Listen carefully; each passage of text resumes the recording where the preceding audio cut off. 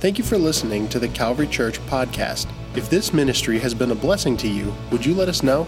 Send us an email to mystory@toledocalvary.org. We would love to hear what God is doing in your life today. The holidays can be stressful, and it's important for us to consider not what we give this Christmas, but who we are this Christmas. This message continues Pastor Chad Gilligan's series called Christmas Presents. I'm not a guy that remembers his dreams a lot. I mean, I know I have dreams, and you sleep and you wake up and you're like, I kind of remember something, or you wake up from a dream, you kind of remember things, but I usually don't remember them. They're not usually very vivid.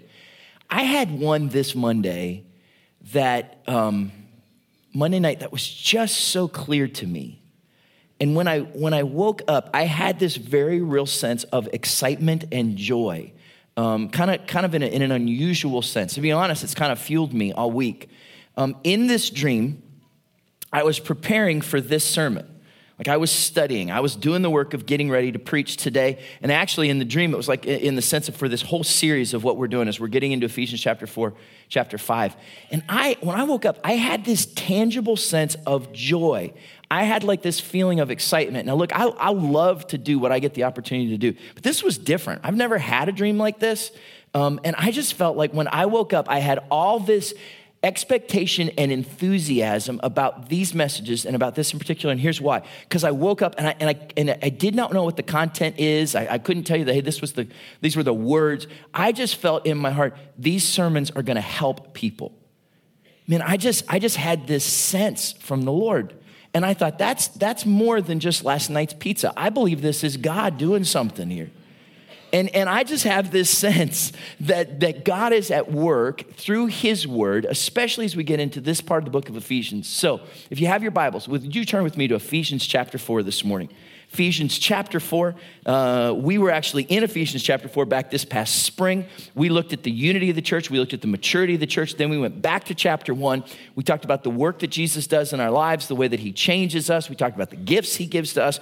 We talked about the difference that happens before Christ and after. If you remember, we looked at the before and after series. And now we're to chapter 4. And in chapter 4, Paul makes this tremendous shift.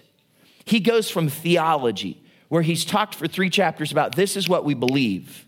And now he changes it to practicality. And he says, as a result of this, this is how we live. From what we believe to if we believe this, this is how we're going to live. And so that's what we're going to see as we get into Ephesians chapter 4, Ephesians chapter 5 over these next few weeks. And I can tell you this is going to be extremely practical stuff. Not just, hey, this is what we believe, but how does it affect our lives as a result? As you're maybe praying about who to invite and when to invite folks, and I know you may say, look, Gilligan, these don't sound like Christmas messages, but trust me, okay, work with me here. I can tell you next week we're going to talk about the subject of anger, which for some of you is a Christmas memory. And then the following week before Christmas, we'll talk about Christmas, but we're going to talk about the idea of bitterness and forgiveness. These are really strong thoughts that are in Ephesians. And you probably know some people who need to hear some of those messages. Because we're in a series of messages that we're calling Christmas Presents. And here's our hope in this series, that you consider not just your presence this Christmas, but your presence this Christmas. Not just your presence, but your presence. Who you are, what you bring, who God is in you. And here's the idea, this Christmas is not about what you give, but about how you live. Because not just the gifts that you give, but the gift of yourself, the way that Christ lives in you, will make a tremendous difference in how you celebrate and how you impact people's lives, and that God wants to do in your life this Christmas season. So that the whole idea of where we're going to go for these next few weeks kind of gets introduced in Ephesians chapter 4, verse 17. Look at what Paul says. And remember this, Paul is writing not just to some strangers. He's not just writing to some people he casually knew. He is writing to the church that he loved. These are his friends. We've said this over and over again, but he started this church. He spent 2 years in this church. He intimately knew these people. He knew their stories. He knew what they were wrestling with. And so he says to them this, and listen to the words he uses, Ephesians chapter 4, verse 17. He says, so I tell you this, and insist on it in the Lord, that you must no longer live as the Gentiles do in the futility of their thinking. Look at the beginning of that verse again. He says this thing. He says, so I tell you this and insist on it in the Lord. He's not just making a suggestion here. He's not just saying, hey, this might be a good idea. He says, look, friends, I'm, as your pastor, Paul says, I'm insisting on this, and not based on my authority. This is in the Lord. This is in who Christ is, who he is in your lives. I want to just get this out here, Paul says. I insist on this. And what does he insist on? He says this, that you no longer live as the Gentiles do. What he's asking them for here, if you dig right down, he's asking them for change. When he talks about the Gentiles, he's not necessarily talking about ethnicity. We think of that. We think of either Jew or Gentile. And the New Testament brings this up an awful lot. It says there's the Jewish people, the Gentile people. What Paul does is he throws them a curveball. He says, look, let me give you option number C. You're not just Jewish, you're not just Gentile. In Christ, we are Christian. In Christ, we are followers of Christ. So our ethnicity is no longer determined by our nationality or by our skin color. Our citizenship is in heaven. It's in what we believe. So he says when he talks about the Gentiles, he's not talking about ethnicity, he's talking about spirituality. He's saying, look, you are not what you used to be. And if you're not what you used to be, then stop living like it.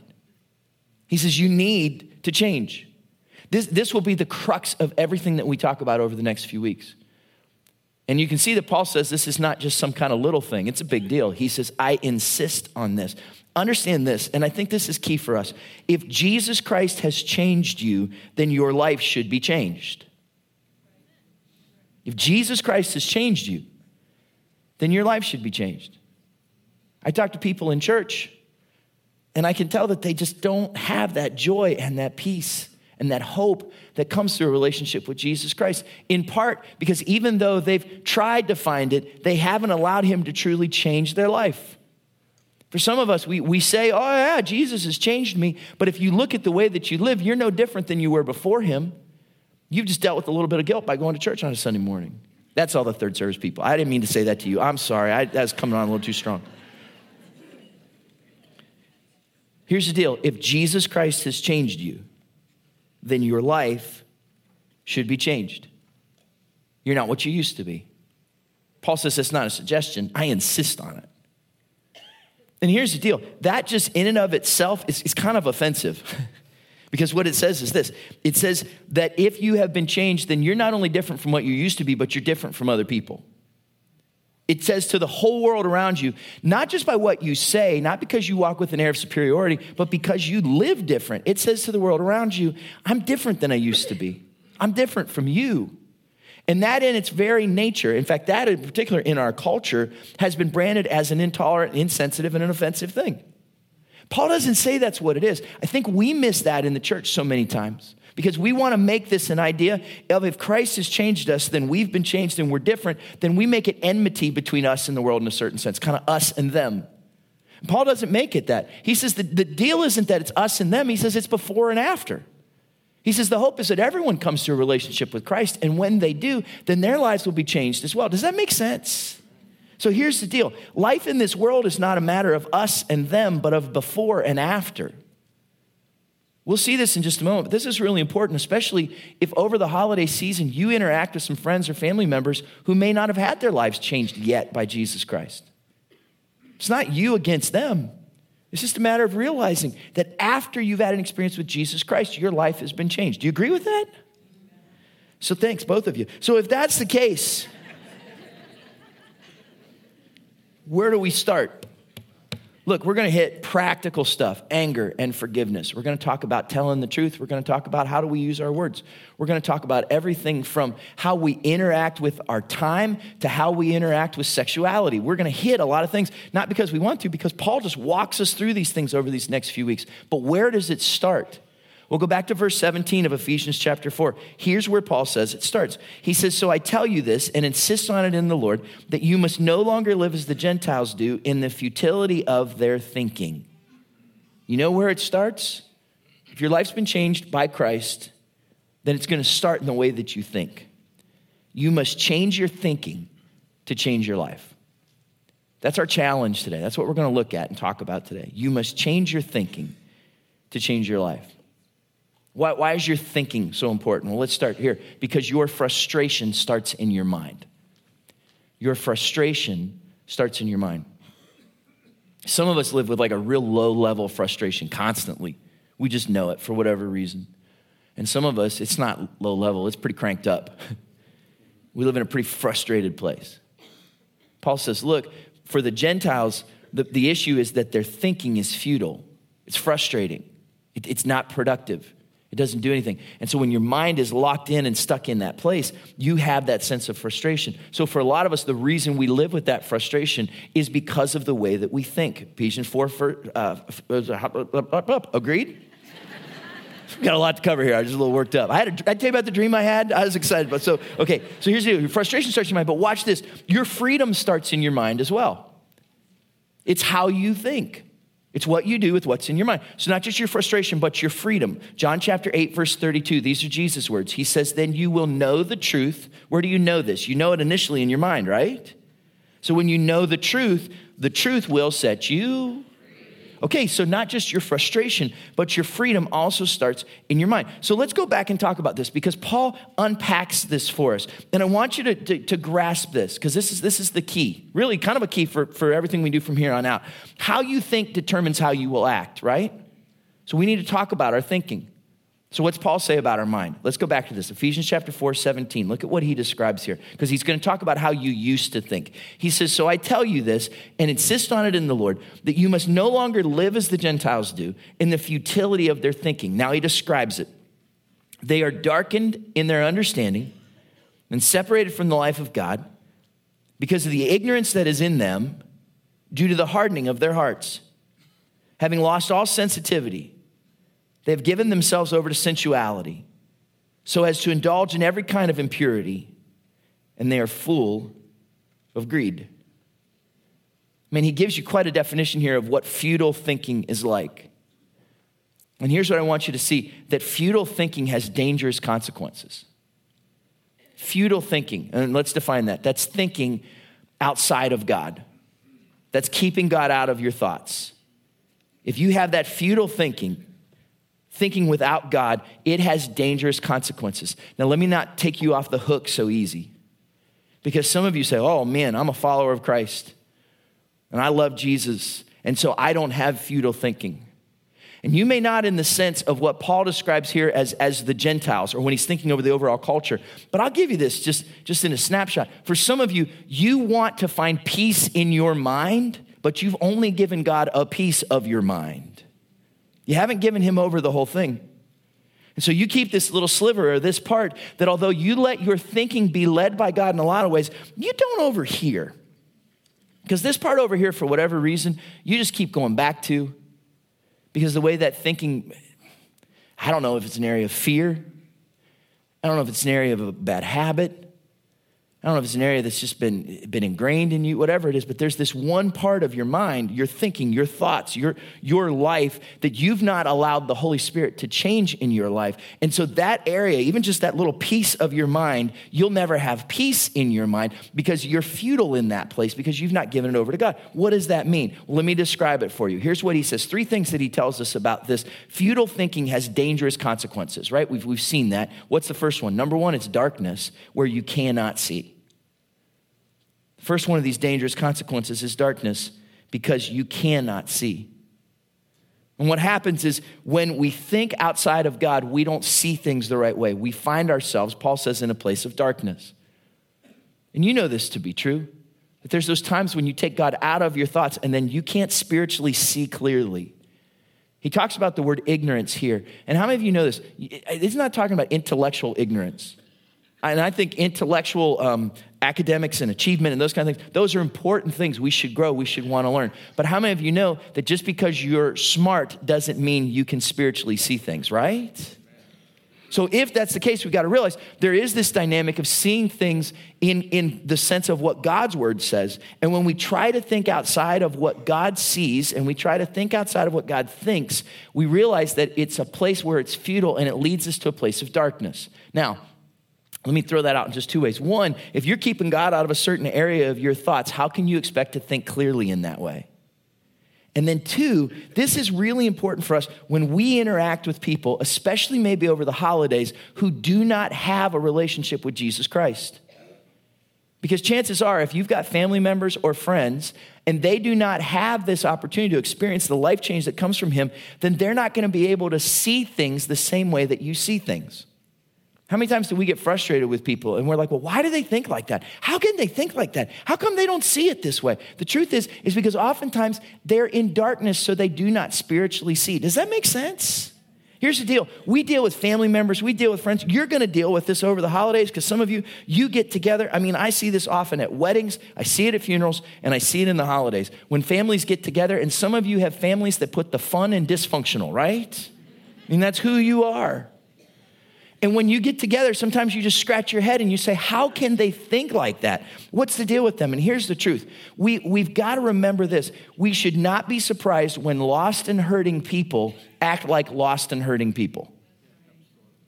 We should not be surprised when lost and hurting people act like lost and hurting people.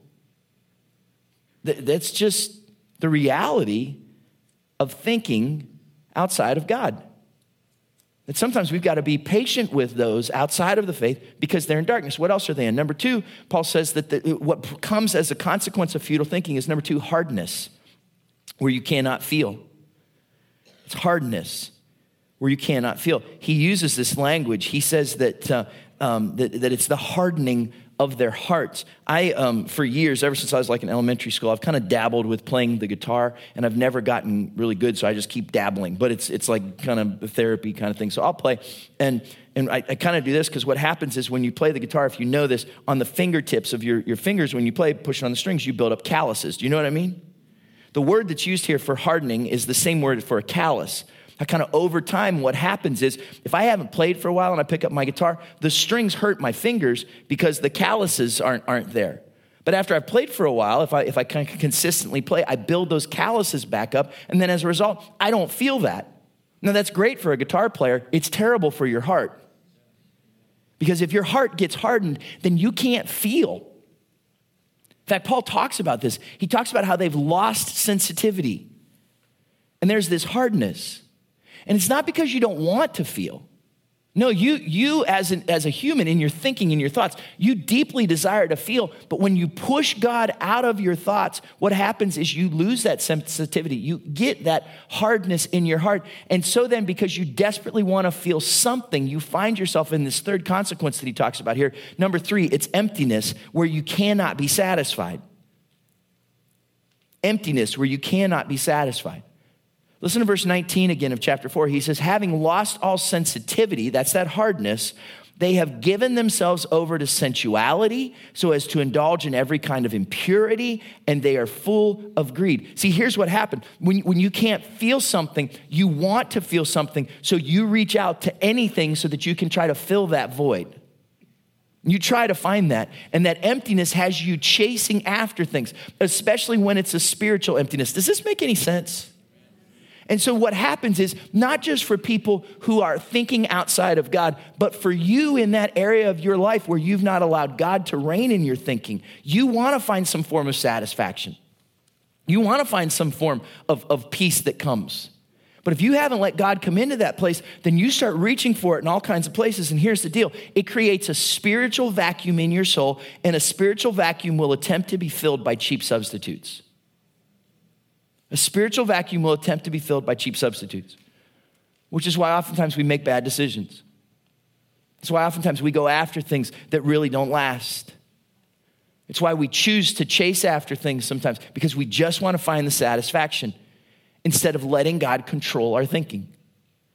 So futile thinking will lead us to a point of darkness, of hardness, and also of emptiness, where we're trying to fill that thing. For some of you, that's just so real. It's true in your life because you've struggled in your job, or you struggle in your relationships, or you struggle in your walk with the Lord, or you struggle and you look to find some kind of substitute because of your issues with your spouse, or because of your issues with your boss, or because of whatever that is, and you're looking for that, and it just leads you to greater emptiness. So what do you do instead? Did I tell you I had a dream? I told you that, right? And in that, the hope was that this would help you. So let's talk about how do we change our thinking? Because that's the key, because how we think is how we're going to live. So let's go back to what Paul says, because he takes it from the futility into some hope here. Ephesians chapter 4, verse 20, look at what he says.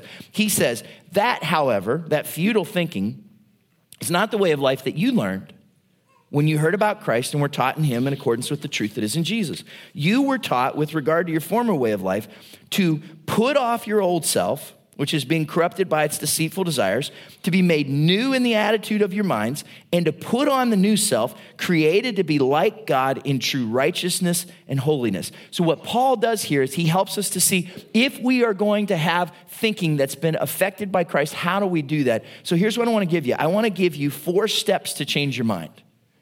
Here's hopefully something that will help. 4 steps to change your mind right from what Paul says here. Let's go back to those scriptures and see what he tells us to do. Number 1, here's the first one. He says, verse 20, that, however, is not the way of life you learned when you heard about Christ and were taught in him in accordance with the truth that is in Jesus. Here's number 1. You got to start with what you know. You have to start with what you know. And this is critical because he talks here about the truth that is in Jesus. But for a lot of us, we know it, but we don't let it affect our thinking. And we certainly don't let it affect our actions. For some of us, we've got to start living out the things that we know because that's then going to affect the way that we think. Let me give it to you in this way. If you're a parent and you've watched a child process, or maybe you're a teacher, you've watched a child process, and they kind of go out of those preschool years and into those elementary years, there's this transition season that has to happen where there's behavior that was preschool behavior that's no longer appropriate. Does that make sense? I mean, I remember saying to our kids at different stages, hey, you need to use your words. Does not count anymore. Verbalize, say what you want. Rhonda still says that to me in the mornings. Use your words, right?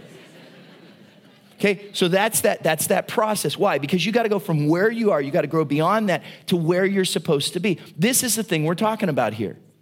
Paul says, look, start with what you know. Start with the truth that you heard about Jesus, because the thinking that you have where you push God out of your thoughts is not right thinking. How do you think instead? Colossians chapter 3, verse 10. Look at this. Paul says, and have put on the new self, which is being renewed in knowledge in the image of its creator. We have to go back to God. We have to go back to the truth that is in Jesus, he calls it, and start with those things. Here's the deal. It's time to start acting on what you know is true. Not just chalk it up to a Sunday school lesson or, hey, that was a good sermon. What are you going to do with it? It's time to act on what you know is true. So he takes them to the point where he says, look, you know what to do, so start there. And then he gets real practical with them. Here's the second thing he tells them to do. The second kind of thing that will help us, second step to change your mind. Number 2, it's Ephesians chapter 4, verse 22. He says this. You were taught with regard to your former way of life to put off your old self, which is being corrupted by its deceitful desires. So what do? What's the second step? Number 2, you have to put off what is old. Number 2, you have to put off what is old. For whatever reason, it seems like this has kind of cropped up in the last few years. It's kind of this trend that if you're going to go to a Christmas party or something like that, that's kind of cool. Sometimes they'll do the things where they have the ugly Christmas sweater. You know what I'm talking about?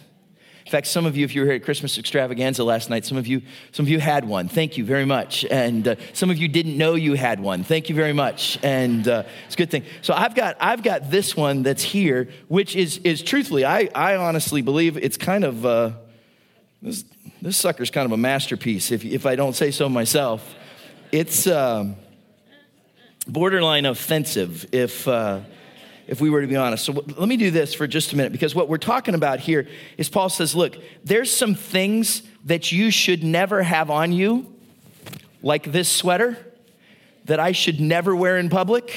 Amen? But they're on you. He said,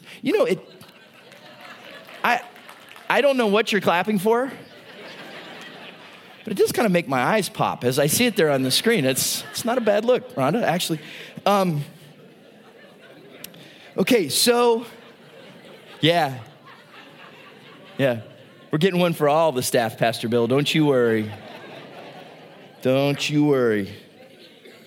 Okay, so I look at this thing, and here's the reality. If I wore this out in public, you'd be looking for a new pastor. I'm pretty sure.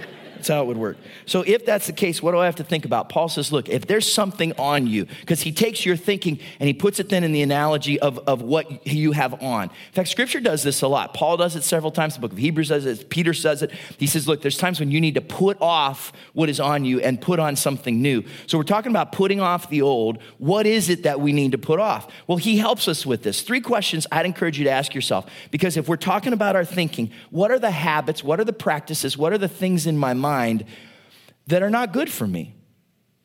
Here's 3 questions I'd encourage you to ask yourself. Here's the first one. What does not fit me anymore? What does not fit me anymore?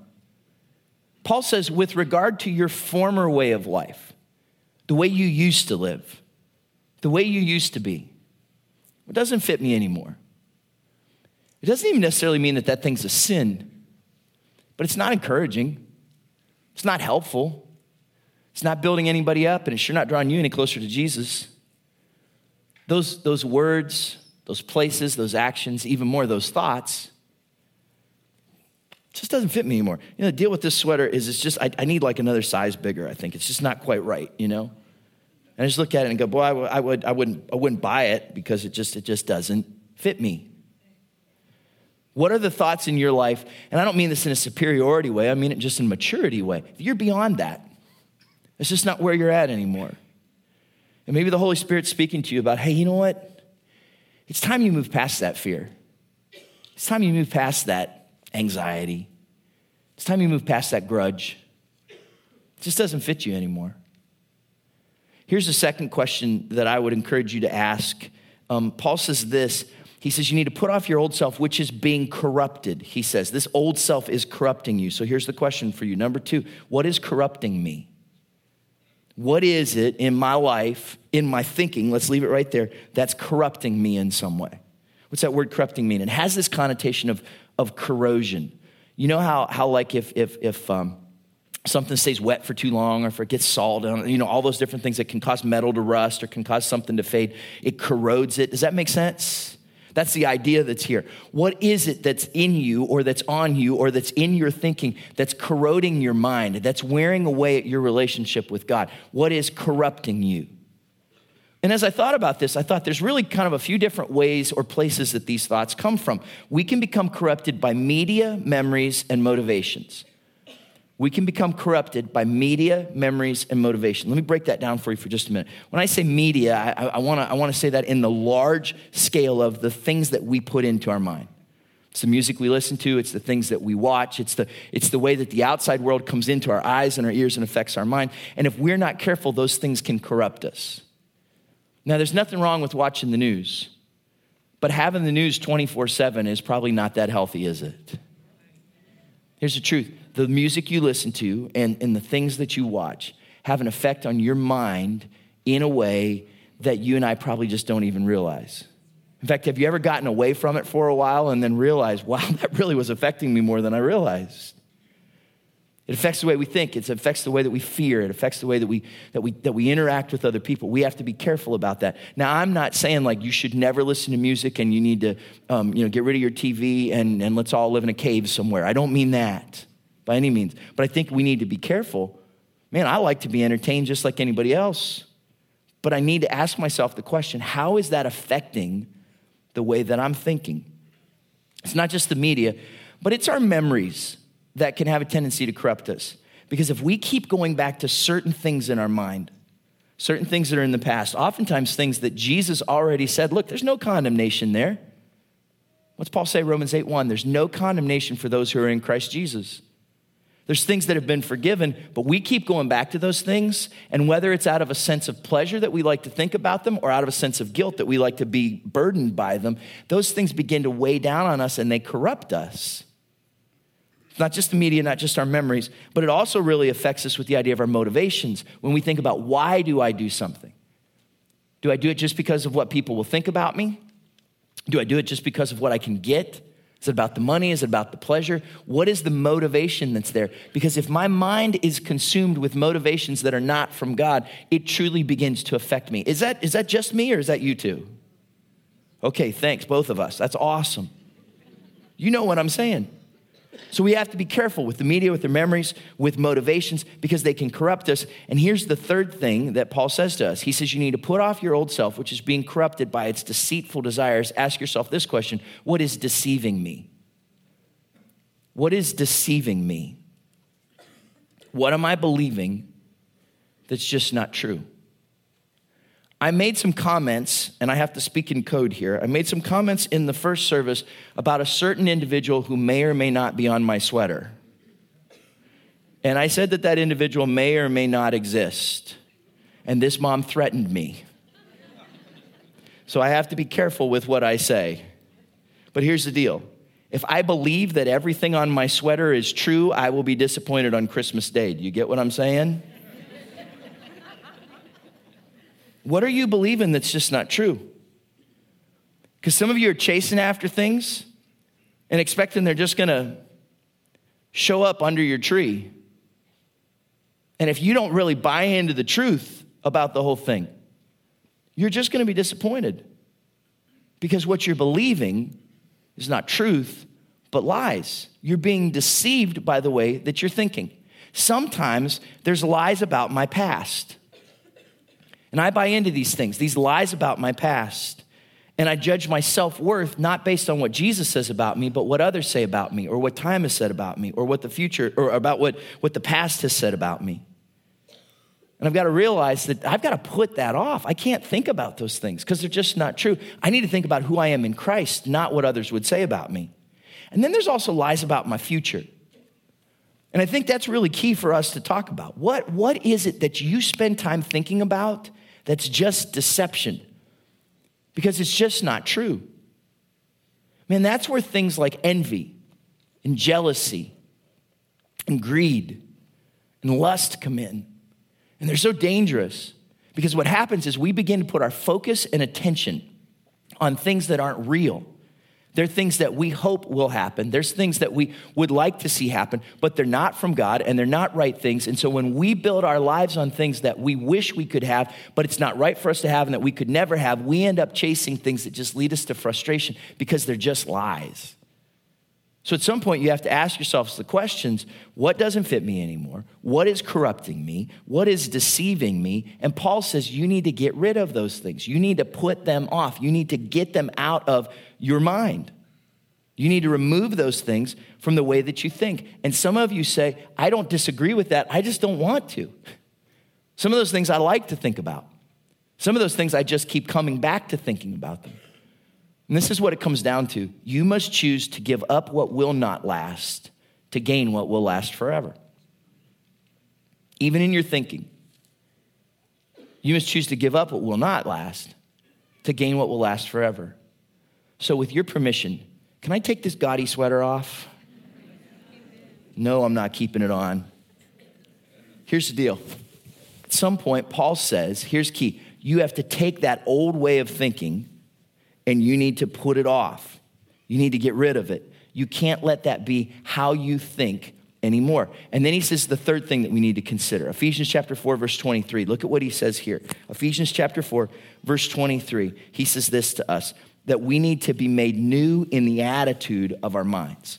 That we need to be made new in the attitude of our minds. Now, here's what I love about this. Here's what's interesting about this. Paul says the first part is on you. You need to put off those things. Whatever it is that you need to kind of change your thinking about, you need to put that off. Then he says once you do that, then you can be made new. You're not the one doing the making new. That's the Holy Spirit's work in your life. If any man's in Christ, then he is a new creation.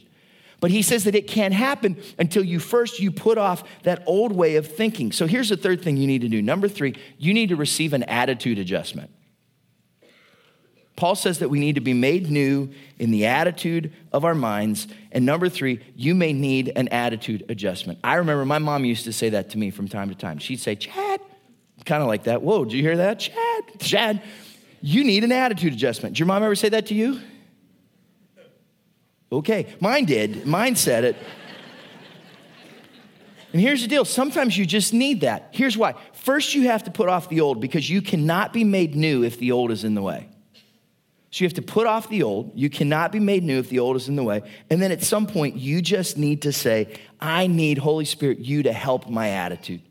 If you've got a smartphone, if you've got a tablet, if you've got a computer, you know that from time to time what'll come up is they say that your app or your software needs an update. It's not that anything's bad. It's not that anything's wrong. It's just it could run better. There's bugs that they found and they want to fix it. They're adding features that are going to help you more. So when I open my iPad, oftentimes I look and I get a little thing that says, hey, you've got this many apps that need an update. You know what I do? I do them. You know why? Because I know it will help it to work better. Oftentimes the Spirit of God will speak to you and say, hey, buddy, you need an update. Your attitude needs an adjustment. And that's where the Holy Spirit can come in. And when we will open ourselves up to that, the Holy Spirit can help us in a way that we could not on our own. The best prayer some of you can pray is this: Holy Spirit, help my attitude.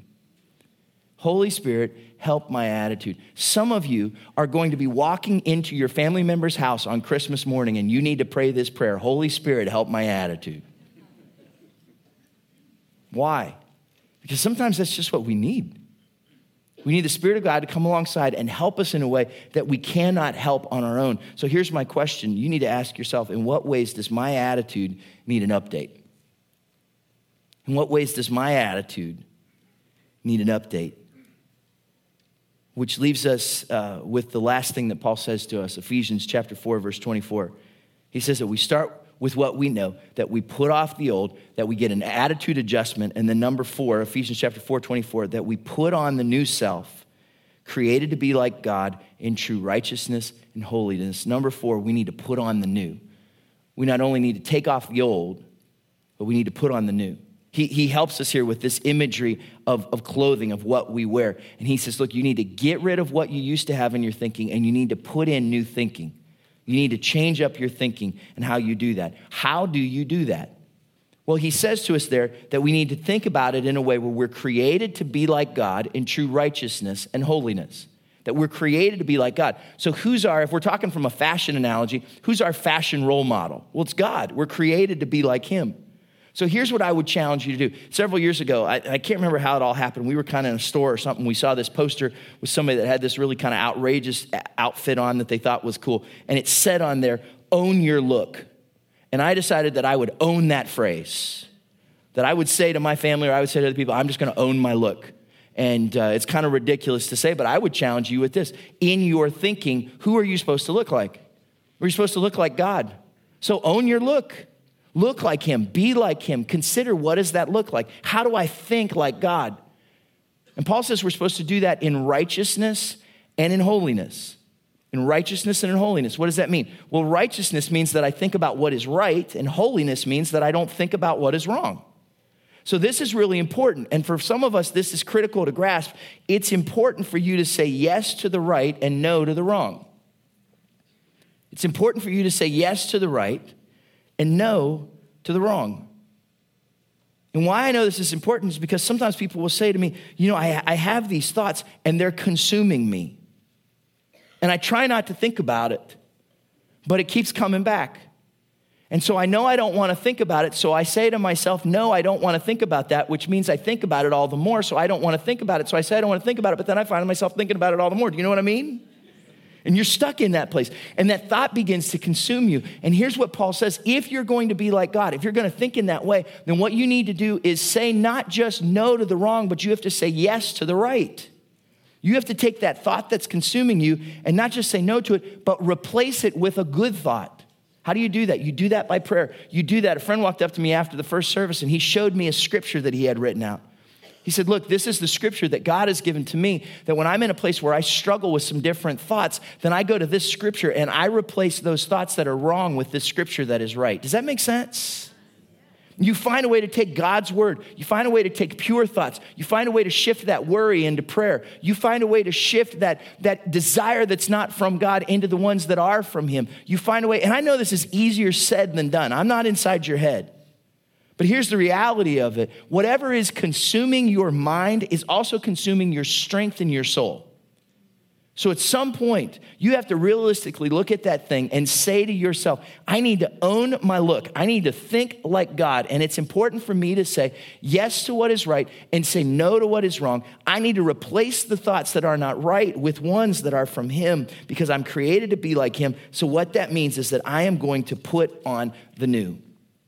So this applies to how you live in your home. This applies to how you live at work. This applies in particular to how we live in this Christmas season. that I'm willing to say, God, would you help me to take these 4 steps so that I can be more like you and change my mind? So Monday night, I had this dream. And my dream was that somehow what we would talk about today would help you. What I really hoped for is that somewhere in this, some of you would just have this moment where you go, what am I thinking?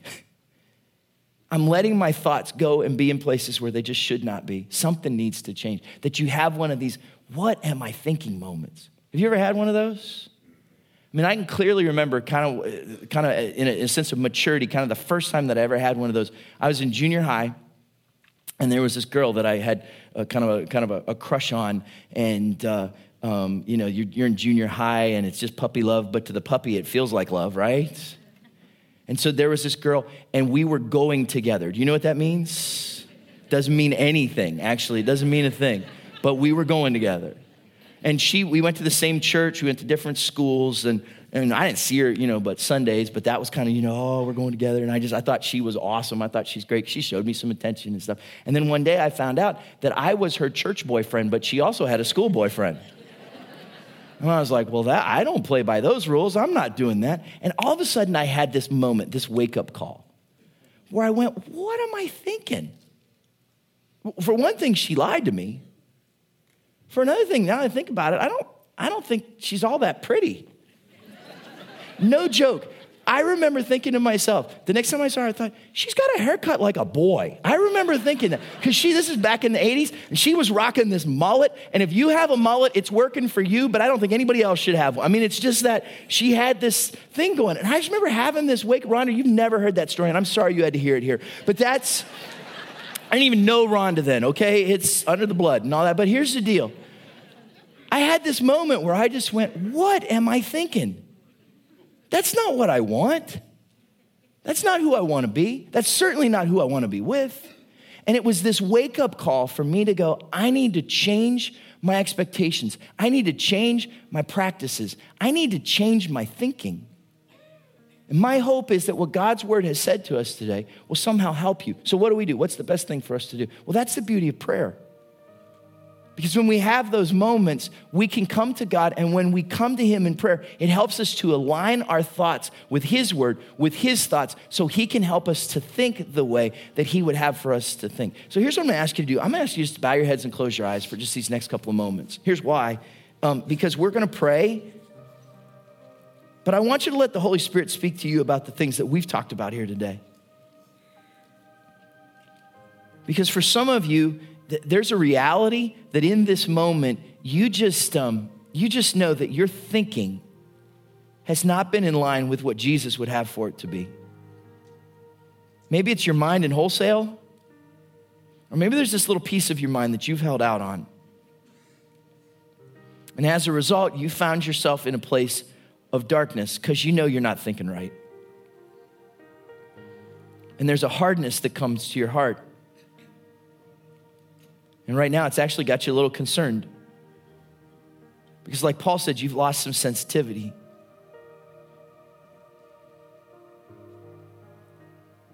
And the Spirit's been speaking to you about the fact that you've been trying to fill this vacuum that's God-shaped with these cheap substitutes that are just not going to satisfy. They're just leaving you with some emptiness. And so Jesus, in this moment, we come to you and we ask you that you would help us to change our thinking. Holy Spirit, that you would come and that you'd remove the darkness, that you would soften our hearts, and that you would help us to see that the only way we'll ever truly be satisfied is when our focus is truly on you. In Calvary, we've taken a couple of minutes and we've walked through some different steps so that we could change our minds. And for some of you, it's got to start with what you know. It's time to start acting like what God's word says is true. To leave behind the childish things and to change the way that you think. So when we use that analogy of an ugly Christmas sweater, it causes you to consider some things in your life that you need to put off. Some things that just don't fit anymore. And the Holy Spirit's speaking right now to your heart about changing some of those things. For some of you, when we talked about what's corrupting you, you know that how you think, the media, the memories, the motivations that are in your heart, God's Spirit's challenging you to reconsider those things and to put those things off. And then for some of you, it's this big question of what's deceiving me? What lies have I bought into that have affected my thinking in such a way that they have pulled me away from God? I'll just be real honest. When I was preparing for this, I had this very real sense that some of you that are hearing this message are way too close to doing something that you're going to regret. And it's because of the way that you've been thinking. And you're contemplating making some kind of decision, or maybe you've already taken steps of action, and it's put you in a place that because of how you've been thinking, you're going to find yourself in a place that you regret. Maybe it's with your finances. God's Spirit speaking to your heart. I just felt clearly there's somebody who has been flirting with the idea of being unfaithful to your spouse. And there's this adulterous relationship that has been consuming your mind. And God says you need to change your mind before you find yourself in a place that you're going to truly regret.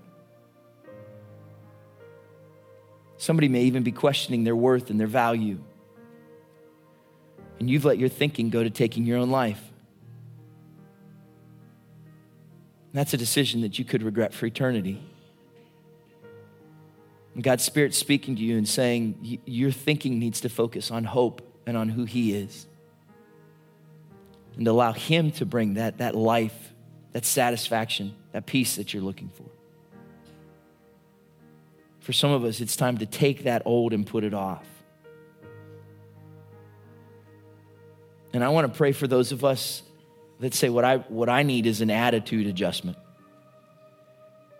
If your prayer here today is, Holy Spirit, help my attitude, would you raise your hand with me? If you'd say, God, that's what I need today. I need you to help me. Father, we look to you.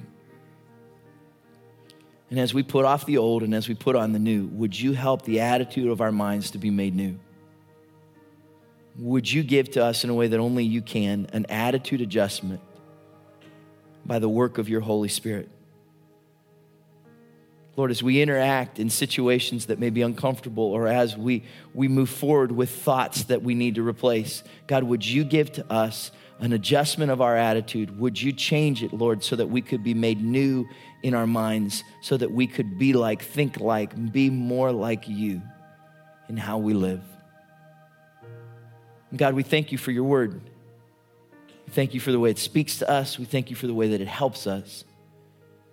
And we ask that you would take these truths and that you'd make them alive in this season so that we could see change in our lives because of Jesus, beginning with the way that we think. Now, Lord, as we go from here, we ask that you'd go with us, and that you'd send us out with your special favor and with your wonderful peace. And we ask this in Jesus' name. Amen.